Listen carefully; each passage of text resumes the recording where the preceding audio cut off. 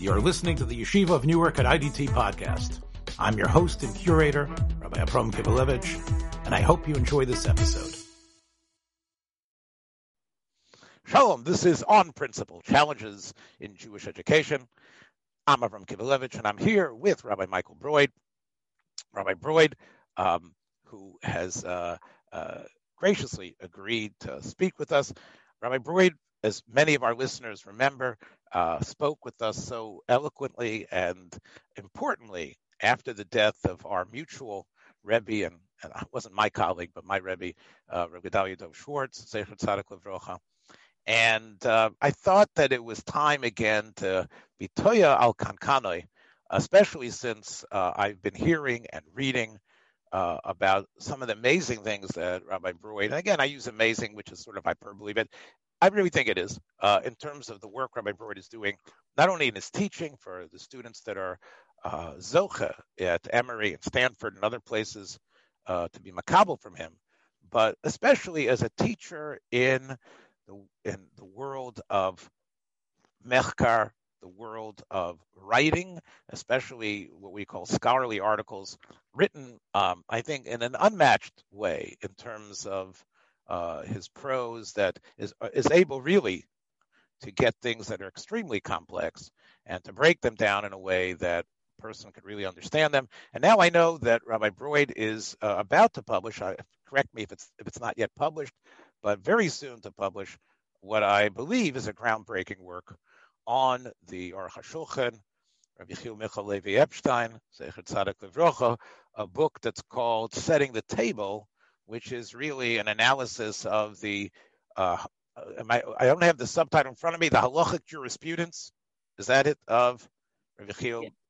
I think I got it pretty much. So, and I know the book is ready to come out, and Rabbi Broyde, before we started recording, you mentioned to me that unlike many other labors of scholarly work, this one was extremely, extremely enjoyable for you, and you were able to really sink your teeth into the wealth of material that the Aruch HaShulchan has bequeathed to Klal Yisrael. So, why don't you talk first about what inspired you to write this overview and analysis of Rav Epstein's Mahalach and Halacha? I guess the starting point is to recognize that the Aruch HaShulchan and the Aruch HaShulchan Ha'atid are together a groundbreaking, unparalleled work. Really, from the Rambam to the Aruch HaShulchan, there's nobody who's undertaken this kind of vast, systemic, complete, and integrated codification of all of Halacha. The Aruch HaShulchan and the Aruch HaShulchan Ha'asid is a nearly full and complete codification of all of Halacha. When you ask who else has written something like that, the answer is few and far between. The Tur and the Beis Yosef, and many others really have spent their time on Daled Chelkei Shulchan Aruch. But even then, when you ask how many people have written a full and complete commentary on Daled Chelkei Shulchan Aruch, it's not a list with 100 names on it. And the Aruch HaShulchan, after writing a full and complete commentary on Daled Chelkei Shulchan Aruch, stops to write a full and complete commentary on every other aspect of Halacha that isn't found in Daled Chelkei Shulchan Aruch. And it's clear that he is synthesizing and sharing his own view. It is in that sense amazing. Let me stop you there for a second, because what you're saying is undoubtedly factually correct. But and one of the things I tried to acquire as soon as I knew about its existence was the Aruch HaShulchan Ha'asid, which I think originally was printed by Meister Rav Kook. Don't you find though that it sort of peters out? I mean, the Aruch HaShulchan, especially Aruch Chaim, which I know the article of yours that I read does such a great analysis of. But even in other halakim, you find a feistiness, an argumentation, an ability to. Many times I have found the Aruch HaShulchan is pretty much a restatement of the Rambam, and a little bit of organization done. He did technically, yes, he wrote on everything, but I think the Aruch HaShulchan is more of a blip. I mean, it definitely shows where he wanted to go, but it doesn't seem to me as finished and as developed as like his Halakim. If you take a look at what he writes in Hilchos Avelus and other places like that, he is a groundbreaker and a director. I don't get that from the Aruch HaShulchan. I agree with you. The Aruch HaShulchan is written later in his life, and it's clear that the last 4 volumes he's physically flagging.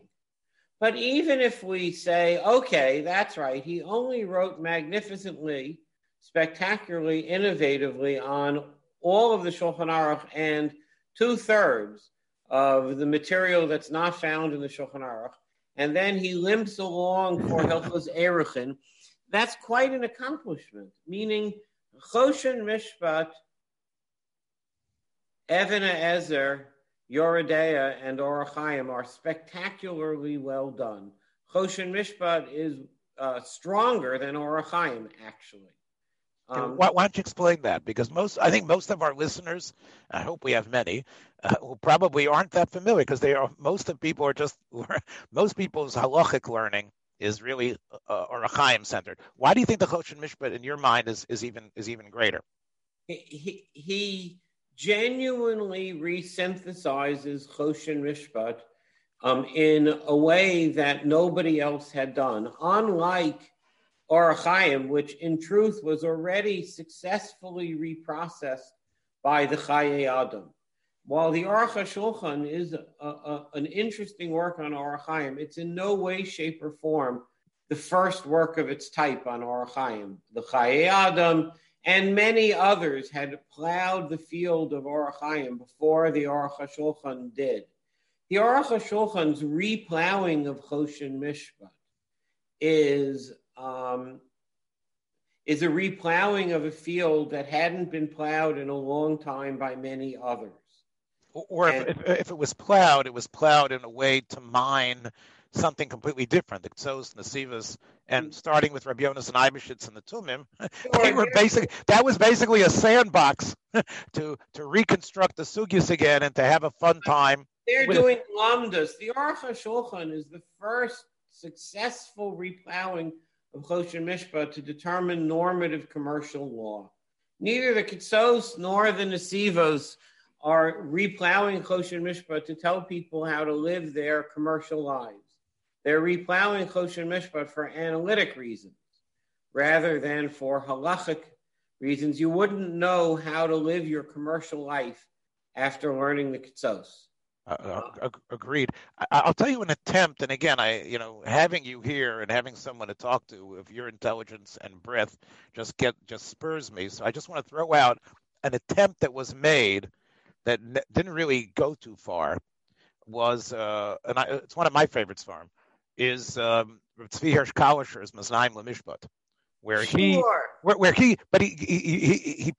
but that was, to me, he was trying to do exactly what you were talking about, but he had to do a lot of work in his Rebbe, the Nesivos, but he was trying to get, in many ways, to a halachic reality for his days. But so I just want to note that the Aruch HaShulchan's success in many areas contrasts with other Gedolim's failure in even a single area. Tzvi Hirsch Kalisher can't pull it off even just in Choshen Mishpat.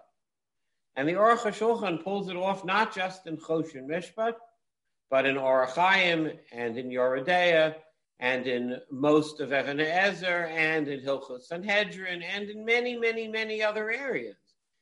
When you acknowledge the following truth, lots of people knew that this was needed in Choshen Mishpat, and they couldn't pull it off even just in Choshen Mishpat.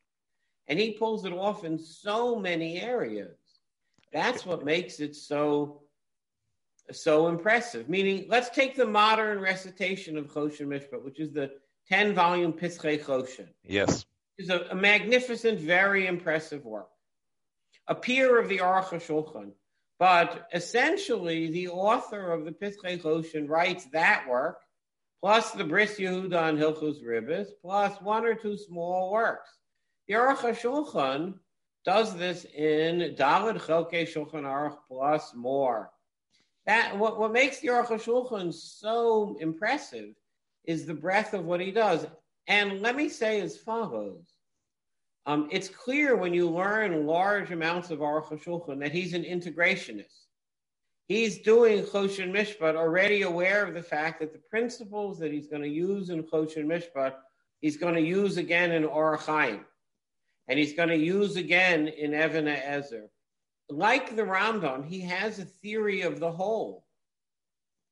And that's itself very impressive. Halacha rewards people who have a theory of the whole. I think one of the things that you indicate in the, I'm not sure what you would call the article. I guess it's sort of like a teaser for the book, the one that you sent me. It's sort of like a 70-page coming attractions of the book. Again, I use a lot of movie metaphors, but it's sort of like that was the feeling that I got.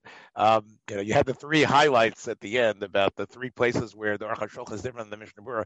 But one of the things that you mentioned in that article that was the ability to constrain yourself. One of the we talk about Kalisher and Blau, the writers of Maznaim Lamishpat and Pischei Choshen.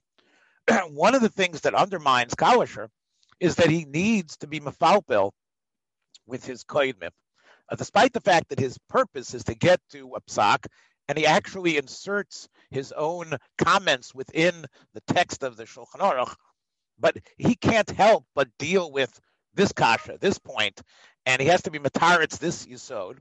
And Blau, similarly, if one takes the Pischei Choshen, you are overwhelmed by the footnotes because he's got his points, but he needs to deal with the mountain of literature, conflicting ideas and views, and because of that, he slogs through. Eventually, there's a lot of maskonas, but the type of learning he had to do that he didn't allow himself, no matter how many years he was working on it. Whereas I think what you have pointed out in your article is that the Aruch HaShulchan, although he was clearly capable of doing such a thing, resisted that in order to build what he needed to do. And that took the editor in him. This isn't relative. This isn't relevant. This is obviously a different issue. I'm zeroing in on the goal.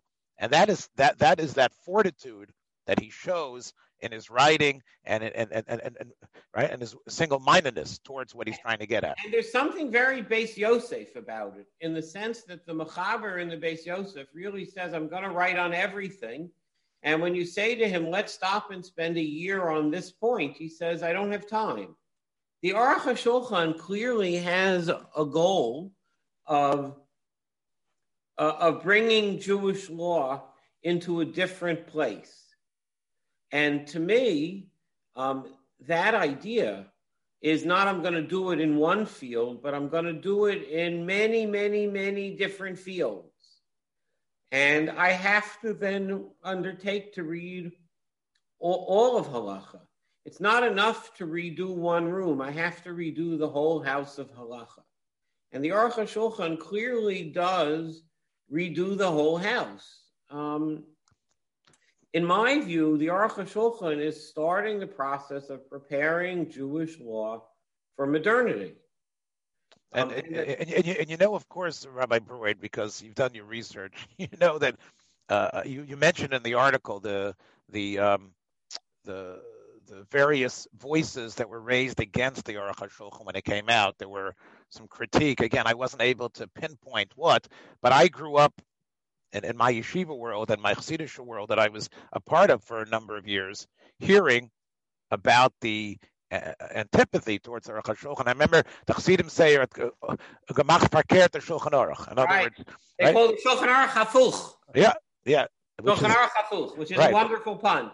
Right, which shows you that there was resistance to the chidushim. I mean, we all know that the Mishnah Berurah, even in one of the areas you touch in, which of course is Eruvin, not what you talked about, which is the 600,000 necessity of 600,000 people in one spot, but in terms of using telegraph poles, that's one of the few places where the Mishnah Berurah references it's either in the Sharat Tziyun, a footnote to a modern sefer, I forgot which one it was, that dealt with that issue. And whereas, right, it's almost like, here's the edifice, like Steinschneider said about, again, he said about we're going to give it a great burial. That was Steinschneider said we're going to give Jewish literature the greatest burial it had. But that's not what I mean. What I mean is he polished the edifice that was existing, and yet he resisted, although the Sfarim were already out in the late 19th century about new things that were going on. He resisted the Mishnah Berurah talking about them, and the Aruch HaShulchan, of course, is the pioneer in many ways of dealing with them, which brings us to the great elephant in the room that we haven't talked about, which I know really is what you wanted to talk about originally, which is the difference between these two great works, the Aruch HaShulchan and the Mishnah Berurah. And much of your article is devoted to that. There have been others, honestly, that have also, I mentioned to you before we started recording, Chaim Soloveitchik, Professor Chaim Soloveitchik, in his Rupture and Reconstruction, has a number of very illuminating footnotes where he shows the great contrast between the two.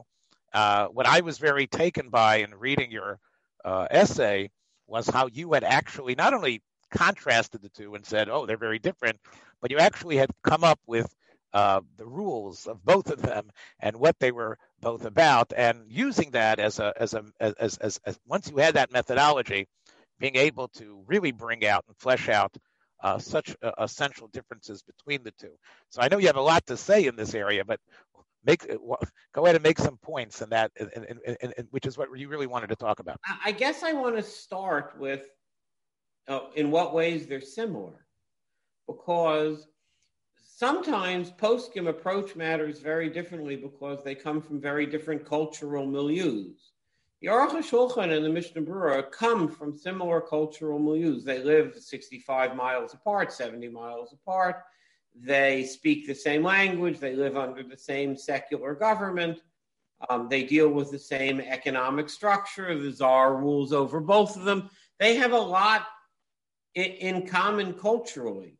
This stands in contrast to, let's imagine if I were to contrast the Ben Ish Chai with the Mishnah Berurah, I would see readily the Ben Ish Chai and the Mishnah Berurah are living very different lives. One's living under Christianity, one's living under Islam, one's living in very hot Baghdad, one is living in very cold Poland, and one is speaking Arabic as his first language, one is speaking Yiddish. There's so many differences that, and they have different libraries substantively. The Mishnah Berurah and the Aruch HaShulchan are growing up in the same cultural milieu. They're approximately contemporaries. They live in the same economic structure. They have so much in common. And yet, on the very basic question of how should normative Jewish law function, they approach the world so differently. The Aruch HaShulchan is residing firmly in the tradition which says 3 core tools are used to resolve disputes of halacha. The first core tool is my ability to learn Gemara, the Aruch HaShulchan says, and resolve disputes analytically. I can learn and think and resolve. So says the Aruch HaShulchan. This is tempered by 2 temperings, which is the unanimous or near unanimous consensus of the poskim before me and Minhag Yisrael. So he tempers his idea of what the halacha is only when he runs incredibly against the consensus or when he's flagrantly defying the universal minhag. The Mishnah Berurah, on the other hand, and this is a very big other hand, says, I lack the ability to resolve grand disputes that come before me analytically. The Mishnah Berurah rarely tells you, really, rarely, very rarely tells you what he thinks is correct shot in the Gemara. You would learn the Mishnah Berurah over and over again and rarely encounter the sugyas, whereas the Aruch HaShulchan always starts with the sugyas. The Mishnah Berurah thinks that disputes of contemporary halacha are essentially resolved by reference to consensus. And the Mishnah Berurah doesn't think consensus is majority or minority. He constructs the life of a religious Jew along the following spectrum. The best thing to do is to do something that everybody agrees works. The next best thing to do, which is also excellent, is to do something that fulfills most opinions. It's minimally satisfactory to do something that fulfills a majority of opinions, and in time of need, you can rely on any significant minority view. And when I ask the Mishnah Berurah, who's right, he says, no, it doesn't work that way. I have in front of me 10 or 12 profound halachic authorities, and you should adopt a course of practice that at least 7 of them agree to. And really, ideally, you should adopt a course of practice that more agree to. And I can't really tell you who's right and who's wrong because I lack the ability. I don't know if he really lacks the ability, but he professes a lack of ability to be machriya disputes among the Rishonim or disputes in the Gemara. The Aruch HaShulchan. Can I stop you just for a second? Sure. What you have just described is, of course, written up very wonderfully in the article that I read. And I've been teaching the Mishnah Berurah this is my 9th year, teaching it every single day. And going through it as part of the Deer Shoe program. So I'm actually going to push back on this because you're in my wheelhouse a little bit. Great. Okay, so I'm going to push back. I have not been teaching Mishnah Berurah every day. You might be a much bigger expert than I am. Look, clearly, sometimes you don't see the forest because of the trees. However, since I got a Mishnah Berurah when I was my first Mishnah I got when I was 11 years old, and I've had many editions since then. So I've been definitely living in the Mishnah Berurah's world, but not as intently as I have for the last close to 10 years. My go-to Mishnah Berurah was given to me by Rabbi Friedman at the Hebrew Academy of Long Beach when I was bar mitzvahed there in 7th grade. It has my name inscribed in it. And it's my go-to Mishnah Berurah. I have a few better editions, but my go-to Mishnah Berurah is the one I got when I was just 13, graduating from HaLevi. So I know that feeling. Right. Okay. So all that being said, I believe that, and again, part of this is knowing a little bit behind the scenes, because we know that the Be'er Halacha, the Beyur Halacha, was a work that was a team effort. We know that it was actually overseen by the Chavetz Chaim, by Meir Kagan, but his son-in-laws took a role. But I know that just knowing who he was, that he was invested in the ideas that you find there. I think the sefer that is completely his is the much ignored part of the Mishnah Berurah, the Sharat Tziyun. And I think that you see there, I'm going to go with your last point. Often he will show you that I wasn't matik this one lahalacha. I wasn't matik this tas. There, you can see there a lot of the material that he does excise, despite the provenance and the greatness of the people. He says, I didn't even quote this one. I know that you people who are looking down here realize that I have ignored them. So I within. He doesn't always try. Oh, he's this scared accountant who doesn't want to upset the boss. He does throw certain shittas, I wouldn't call it under the bus, but completely he finds them unconvincing to the point that they don't even make it. Secondly, there are many places where you see his muscular Talmudic knowledge. First of all, there are sections of the Shulchan Aruch where the Mishnah Berurah feels nothing was done. He says, I'm going to have to give you a hakdama here. And he'll tell you what, because ksiva is not even mentioned directly as one of the Simonim in Ilchas Shabbos. Here's the sugya, and he basically streamlines it and tells you the basic shittas. Often, when there is a very difficult, cryptic and labyrinthic like statements of the Mishnah of the Shulchan Aruch, he says, I got to step back here and unravel a little bit of Talmudic knowledge for you and show you what this thing is based on, because you're going to see this and you're going to be confused. Let me show you what the sugya is, and now you'll understand. Now, there's all, and throughout, and again, the Ber Halacha for sure, there are places where he says it doesn't jive with the Gemara, and I don't think he's just saying, I've got this list and that list, and look, I've now developed 20 on this side against 10 on the other. He will say, and they fit into the Gemara better. He will say he will many times reference, especially in the Sharet Tzion, explain how the Lashon of the Gemara and suggest various girsos that those Rishonim might have had in the Gemara. So I find that he is quite a Talmudist. And I think that if you read carefully, you will see a powerful decider. Again, you're right. The construction of the book and what it seems to be is, how can I make sure everybody is doing everything that's right and nobody should ever, chas v'shalom, I'm just Mr. Frummy. No, this man is a giant in thinking, and he isn't just amassing things because chas v'shalom you want to be over against the das of one of these Rishonim. I agree with you, but I want to stop to say as follows. Go ahead. The Mishnah Berurah is a big makil frequently. The exact construct of the Mishnah Berurah is not either a chumrah or a kula.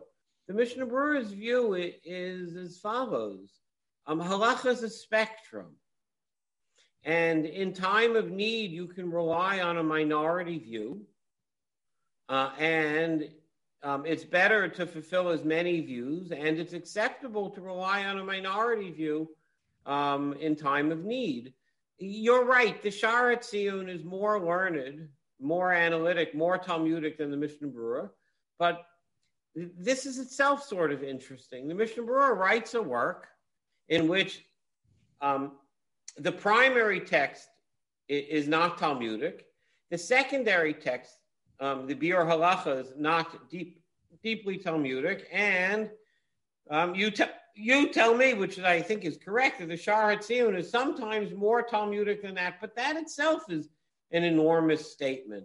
Having written a multi-layered work showing his power of hachra only in the footnotes to the footnotes, is itself sort of a powerful statement as to how he thinks normative Jewish law should function. The Aruch HaShulchan is happy to say to Amcha, normal people who can read the Aruch HaShulchan, I have learned the sugya, and because I have learned the sugya and I have thought it through and I've determined this view is correct, you should do this.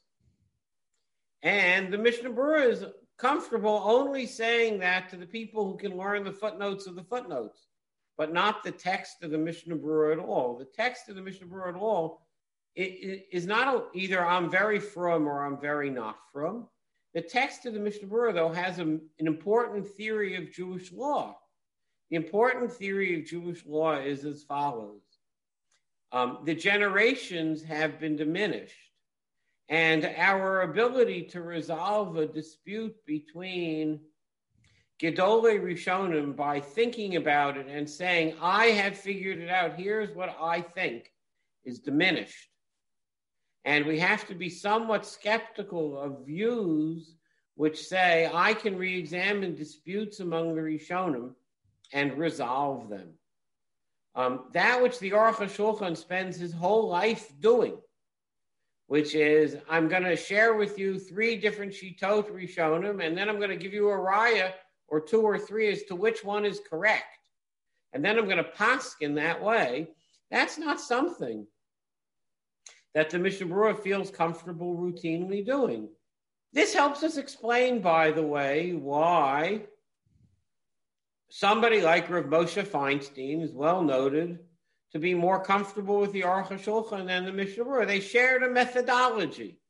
Rav Moshe thought that he was capable of resolving disputes among the Rishonim. Period. And indeed, Rav Moshe thought he was capable of arguing with Rishonim when he had good proofs.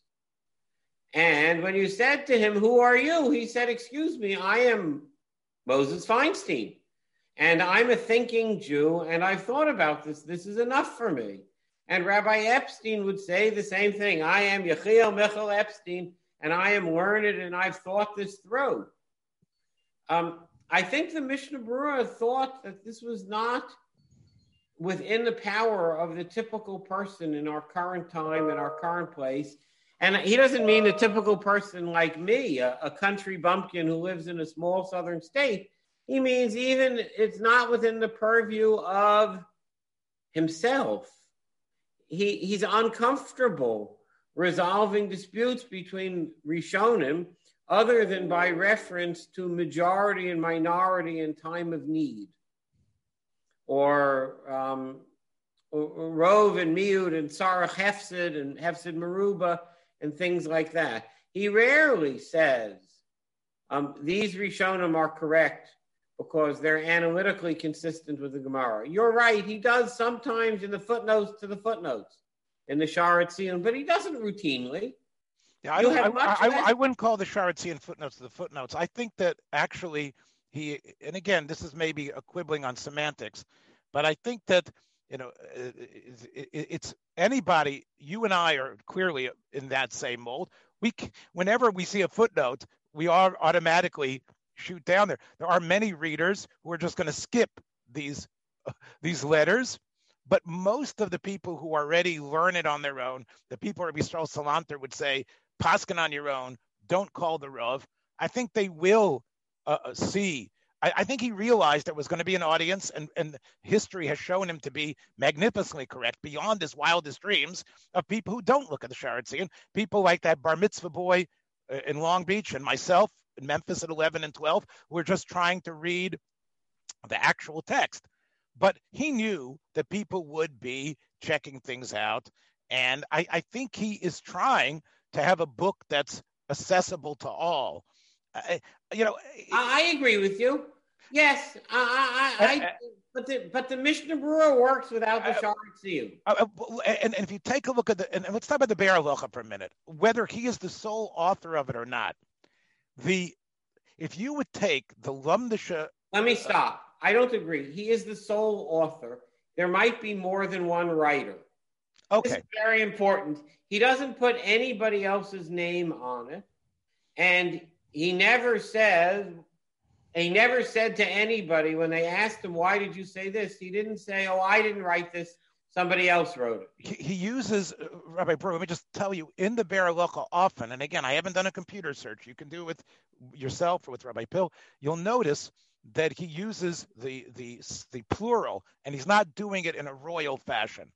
Kasavnu. He says that often in the Be'er Halacha, which to me is an indicator that he was working with his son-in-laws, whoever it was. But anyway, I think that's he never tells you who they are. He never gives them credit, and he never says this is a group effort. It's not like, for example, the Birkas Elio, the commentary on the Gra, where Rabbi Rackover says, "I have a team. Here's the name of the teams, and here's the simanim each of the team members worked on." Yeah. This is not a team effort in any conventional sense of the word. He doesn't tell you who they are. You wouldn't know this. All right, so all the more so, I would posit, despite all the Aruch HaShulchan's accomplishments and incredible hachros, the brilliance that is found in the Be'er Halacha over and over again is unmatched. The type of lumdus, the type of subtlety in terms of coming up with tirutzim that aren't anywhere like, oh, here's a balabatish asfara, but rather lumdisha yisodos that you could just spend years teaching in yeshivas there, and in that way, I'm blown away. It's 100% clear what they say over. I think it was maybe it was Rabbi Baruch Ber. I'm not sure who was the author of this epigram. That maybe it's Rabbi Cheskel Abramsky. I don't know, but I've heard it from both of them that the Mishnah Berurah is miskase his goinus in his tzidkus. That the tzidkus is wrapped around, and you mentioned that the worrying about being yotze the shitas, but there is true, really off the chart brilliance there. And I'm gonna tell you that I don't see that. I don't see that in the Aruch HaShulchan as regularly as it is in the Ber Halacha. That's just my feeling. I'll even agree with that in the following sense. The Aruch HaShulchan has a ploddingly analytic methodology that's incredibly impressive because he develops an analytic style. And he then takes his analytic style and he goes through everything with this analytic style. The Mishnah Berurah has much less consistent analytic style, and he's much more inclined to resolve, after he's done doing all of the analysis, he's much more inclined to line up Rishonim and say the best thing to do is to follow a view that everybody agrees to as a consensus. The number of times where the Mishnah Berurah does a hachra that's unique to him, unsubstantiated, is few and far between. I like to give the following example because it's a very powerful, good one. The Mishnah Berurah, when we think about tefillin on Chol HaMoed, the Mishnah Berurah is caught because it's a rare dispute in halacha. There are two shitot here, and you can't be strict. One shita says you must put tefillin on Chol HaMoed. If you don't put tefillin on Chol HaMoed, you're a sinner. And another school of thought says you must not put tefillin on Chol HaMoed. Not you don't have to, but you must not. And these are two well-established schools in Rishonim.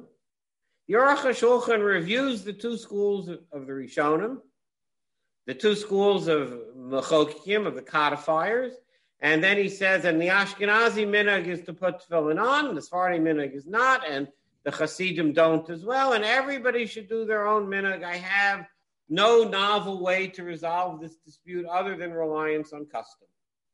What does the Mishnah Berurah say? It's, by the way, one of the few times where the Mishnah Berurah's hachra is rejected by everybody. The Mishnah Berurah says, yeah, this is a very serious problem. We need to craft a method for fulfilling both views because I don't know what to do here. I can't tell you this is right or this is right. I'm hesitant to say to you, rely on the minhag because everybody's minhag is an avera according to somebody else. So the Mishnah Berurah proposes as follows. Everybody should put tefillin on Chol HaMoed. And what should they say when they're putting tefillin on Chol HaMoed? If this isn't a mitzvah, then it's as if I'm not doing it. And if it is a mitzvah, then I am doing it. The Mishnah Berurah has to adopt this complex solution because he's deeply uncomfortable in this situation because he can't be machmir latzeis kol hadeis. He can't propose an ideal solution that fixes all the problems. Either you have to say you're going to do A and the B school will consider you a sinner, or you're going to do B and the A school's going to consider you a sinner, and the Mishnah Berurah doesn't like that. So he has to adopt an A-B school or a B-A school to allow you to be latzeis kol hadeis. It's a very classical Mishnah Berurah-ism. I agree with you, and I appreciate what you're saying. How the Aruch HaShulchan didn't think in such terms and was understood that this was unsolvable conundrum, so to speak, and let all the minhagim stand, considering that. However, it's not as the pretzel-like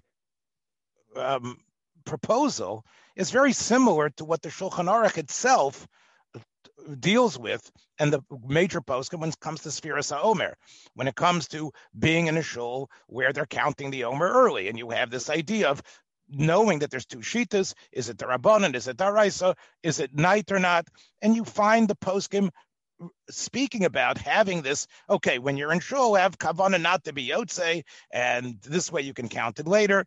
So we do find, as tortured as I think you describe it, it's novel in terms of tefillin, but it's not so strange to what we find in other areas of halacha where where these divergent opinions have now confronted the average guy, the average person, and he needs to sort of like jump in such a way and have what you call the tortured, mental thoughts that I think you even say like normal people wouldn't do it. Right? I think. I don't mean to. I'm not voicing any criticism of the Mishnah Berurah. My point exactly is that the Mishnah Berurah is uncomfortable with situations in which a choice has to be made. Mm-hmm. It's easier in a situation in which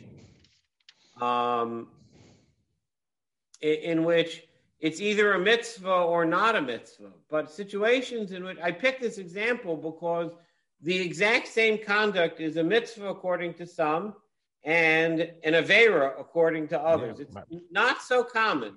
Yeah, I agree. There is not an exactly parallel example because if I I can always count without a bracha, and thus I lose very little.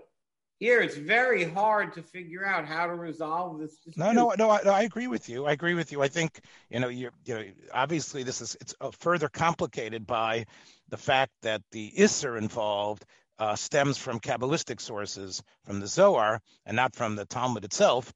There would be a patur based on the Gemara.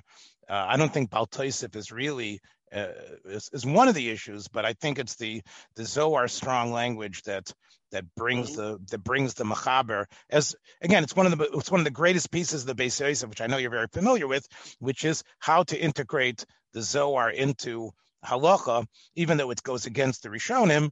But this goes into the Beis Yosef's belief how important the Zohar was, and if it can be shoehorned into the Talmudic sources, that one needs to accept an interpretation based on that, which is really the Beis Yosef's approach there. Let me ask you just two more points. I know that obviously any work of mechkar that you do, and again, it would take 45 minutes for me to just list all the things you've written about, is obviously a labor of love. You appreciate the learning. In this work of the Aruch HaShulchan that's going to be published soon, is your purpose to try to nudge more people to adopting the Aruch HaShulchan now that they've read Rabbi Broyde's book, Rabbi Broyde and Rabbi Pill's book, to now change things, and people should perhaps adapt his approach more than it has been? Is there are you after something other than putting out an interesting scholarly work? Because part of our discussions that we have on this forum, this modest forum, is challenges in Jewish education.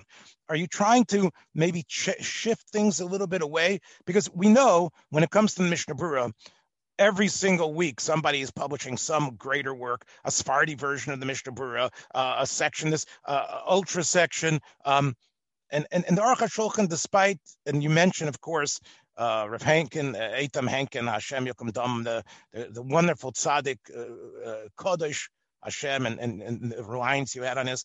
Other than, are you trying? What are you trying to push him into the center more, and that he should be more appreciated, and maybe change halachic perspectives?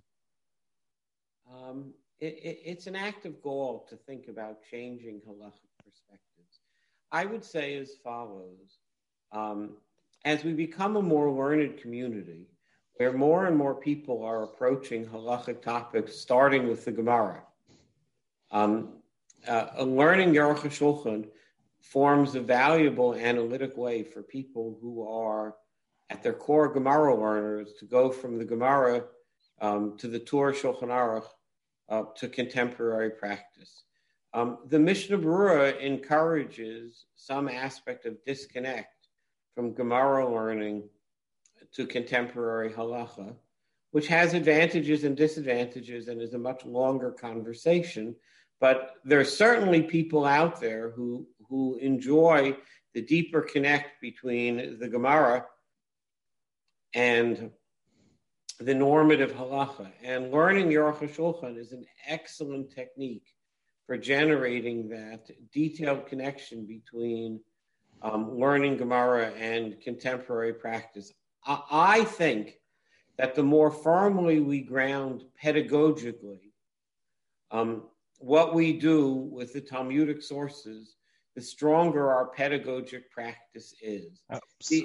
So let me ask you on that, because as great as the Aruch HaShulchan was in terms of the 19th century pioneer, you mentioned in your article, and I read it late last night, but the 2 points time that I saw them, you mentioned the Michel twice in the article that I read. Mm-hmm. One way you talk about his marginal influence, and then another time you mention how it represents a fifth approach. I'm a big chassid of the Yam Shloshloima. There was someone who I thought was going to be my son-in-law that I gave him a Yam Shloshloima, and I said we have to have a seder in this. Eventually, he broke up with my daughter, but I haven't gotten the sefer back. But the point is that I feel that what you're talking about was really the critique and the flag that the Shlomo Luria was waving, which is really, if you think about it, it's upending the hegemony of the Shulchan Aruch, right? In other words, the Mishnah Berurah is keeping the hegemony of the Shulchan Aruch incredibly intact. In fact, he is actually plastering over the problems and still ensconcing it as this great work, as opposed to, even though the Aruch HaShulchan is really an explainer of what you're going to read in the Shulchan Aruch, what you would say is that you're going to throw the training wheels off and go back to the Shulchan Aruch again. Go back to the Gemara again, which is what the Yam Shlomo's whole problem was, or Shlomo Luria's whole problem with what the Beis Yosef was doing. It was so frustrating to him because he definitely was impressed by Rabbi Yosef Kairo's Havchana, and Rabbi Yosef Kairo had done with the Gemaras that he did in Beis Yosef. But he was so frustrated that he decided to turn it into a compendium, into a codex, and turn it into which in some ways severed the connection. And it sounds like you're sort of like hoping for a return to the Marshal's dream. No. There's a middle ground that the Aruch HaShulchan occupies that I like very much, which is the Tour's organization of halacha is very useful and convenient. And it serves as a reshuffling of the Talmudic deck in organizationally worthwhile ways. The organizational process in Gemara is too complicated for normative halacha. The Yam Shlomo not only didn't like the process of codification, he didn't like even the reorganization of the halacha in the framework of the Torah. The Aruch HaShulchan is building an intermediate structure, which is the Talmudic sugyas are reorganized around the organizational process of the Shulchan Aruch, so that the connection between Gemara learning and halacha learning is clearly paved, but the reorganizational process first employed by the Torah and then solidified by the Beis Yosef remains intact organizationally. I like that hybrid ground. Even though for some people that starting place, which is going to be the Torah or the Shulchan Aruch, they might not have the energy or the gumption to go back to the sugya. I know many times, I'm sure you've learned with chavrusas that said, "Hey, look, I don't have time to look in the Gemara. Let's just take it from here." The Beis Yosef, the Aruch HaShulchan is designed to allow that shortcut while giving you a deep familiarity with the sugyas. You wouldn't get that, in my view, in the Mishnah Berurah. You wouldn't get the sugyas in the Mishnah Berurah the way you get the sugyas in the Aruch HaShulchan. The Aruch HaShulchan helps bridge the pedagogic gap between the Gemara learners and the halacha practitioners. Let me finish off this conversation with something which and again, believe me, I've learned a lot by having this talk, and I hope you haven't been too bothered by me too. No, I enjoyed it very much. My pesky comments. But what I would say is, it's been 100 years and more, and look look what has been spawned in this 100 years. Discounting the terrible Churban of Europe during World War II, the advancements in Encyclopedia Talmudis, in Eitzer HaPoskim. There's so much that we have pushed the frontier, the knowledge that we've had scientifically. We were sort of like little foundlings in the beginning of the 20th century in our knowledge of how the world works. Even the scientists didn't know. Now you find Hilchos Kashrus, people who are on the forefront of Hilchos Kashrus, the late Rav Belsky is an example, and others who studied with precise detail the exact nature of the scientific phenomena that were important to adopt. And yet we don't have, really 100 years later, another book. It's like we're still back either in the Mishnah Berurah or perhaps in the Aruch HaShulchan in some people's world. There hasn't been, it's 100 years. Shouldn't there be another thing, right? The same way, if you follow that beautiful history that you wrote of things developing from commentary to super commentary to the next stage, we haven't had it. Now, there's been a timidity, and you mention an attempt by the Rishon LeZion, the son of the great, incredible, the Chocham Avadia's son, Rabbi Yitzchak Yosef, as Shlita, that he has sort of attempted something like this, the Yalkut Yosef. I do have a set of Yalkut Yosef. I definitely look at it all the time. Do you see this as the next attempt at a great work in this area? Because it sounds like you appreciate it in that way. So the Yalkut Yosef is a fascinating work and worthy of much more methodological study. On one foot, I'm going to lay out the following claim. The Yalkut Yosef is the Mishnah Berurah minus. What do I mean by that? He's deeply committed to the Lamdas, but he's less inclined than the Mishnah Berurah is to say it's good to be strict. He's very interested in determining what's the consensus view of the halacha and telling people that they should follow the consensus view of the halacha, and you don't need to be strict more than that, and you shouldn't be lenient less of that. And thus he narrows the available options repeatedly and in many different settings. He likes to boil the halacha down to one choice, which he demonstrates is the consensus. This is, of course, a gross simplification, and it requires much more work. But yes, I think the Yalkut Yosef is going to be known as one of the great works of the late 20th, early 21st century, and likely to take the place as the normative Sephardic halachic work on matters. I think that's already happening. Let me just ask you 2 points on that. The one point is there's such an incredible reliance on the psukim of his father, Zechariah Avrocha. Do you really see his originality there other than his organizational skills? I mean, it seems like most of his achros are all what his father had said, hook, line, and sinker. I mean, I agree with that, but that's okay. That's I want to note as follows. The Torah's grand contribution to halacha is his organizational skills. The Torah's achra is not particularly powerful. I agree. But the Torah leaves an indelible mark on halacha because he organizes halacha into these 4 different categories and he throws things out that needs to be thrown out. The Torah makes it as a work l'dorei doros, as the child of a gadol with great organizational skills. Maybe you could even say just the idea. Put it this way, the material contained in the Torah and the way is incidental. All you need to do, the way he describes it, all you need to do is say, what am I putting in this chalik? What am I putting in that chalik? Of course, your day, of course, is an incredible jumble, but, right? But I don't agree in the following sense. Everything is logically organized into the Balabayas. What do I mean by that? The Rambam puts different food laws in different theological areas. The Torah organizes the first 150 simanim of Yeridea as cow to dinner. Yes, I understand, but it gets a little bit tricky when it comes to ribis and nida and other things. Right, but it's not. But I want to And know. avelus. I mean, you got to.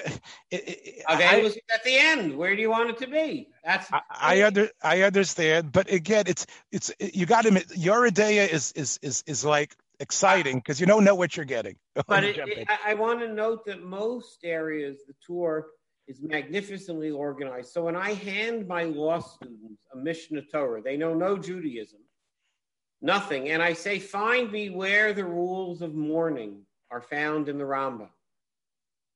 They can't find it. That's right. They can't find it. They end up having to pour through all 14 volumes, turning pages. Whereas in the tour, it's much more intuitive. It's not in Orach Chaim. And once you're in your day, you say, I'll bet that the rules of death and burial are at the end. Yeah.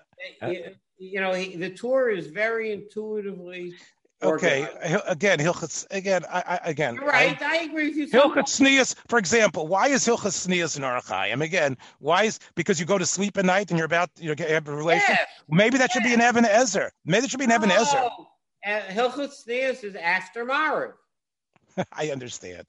But he's describing the way Amcha works, which is this is something that you do after Marav. Okay. Let me ask you another thing. Rabbi Yitzchak Yosef, he should live long, long yarn. I have to tell you that I have always, again, not always, but since I discovered him, and I discovered him when he wrote, I think he was in his 20s, when he put out the edition of the Perador on the Chuvas Harambam.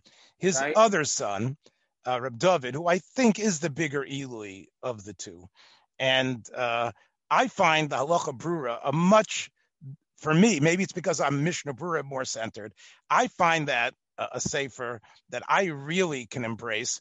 I think he does a great job telling you what the psak should be, but he also trusts his readership with the wealth of material that has been built up around and all the various opinions in a way that I think his father would have been proud of. In other words, what I'm trying to say is I think Rabbi Yitzchak is very much the way he looks and the way he writes, like had his father lived, maybe his father would have done this. Whereas I think Reb David Yosef has integrated his father, but has expanded his father in a way that it incorporates so much more. There's such, it isn't like, just covered for this Ashkenazi name.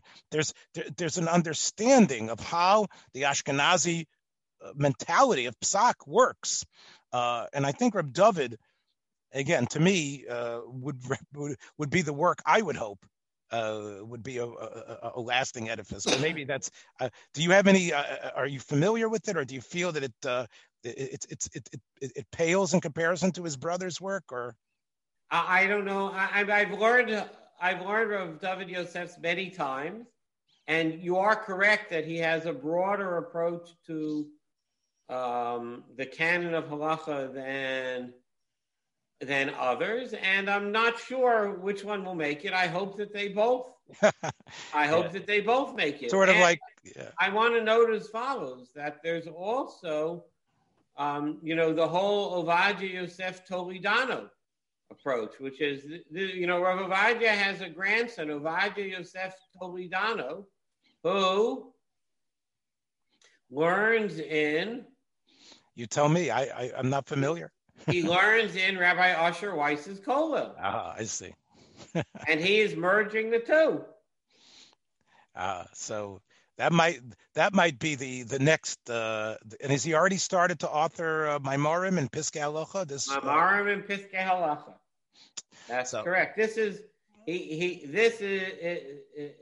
Rav Ovadia Yosef had twin daughters, Rivka and Sarah, and Rivka Toledano Rivka Yosef marries Mordechai Toledano, and their son Ovadia Yosef Toledano works in is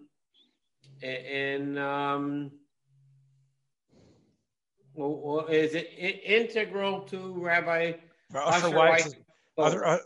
And his kollel is, of course, Again, I don't know that much about the inner workings of Asher Weiss Psukim, which are now so important, I guess, now in the Corona period. Have taken on a prominence that right, incredibly. But in other words, you're saying he has chevra that work with him. I know that. He has people that do research for him, people that we talk about the Be'er Halacha. I know that Rav Asher Weiss does employ others to do broad collection, right?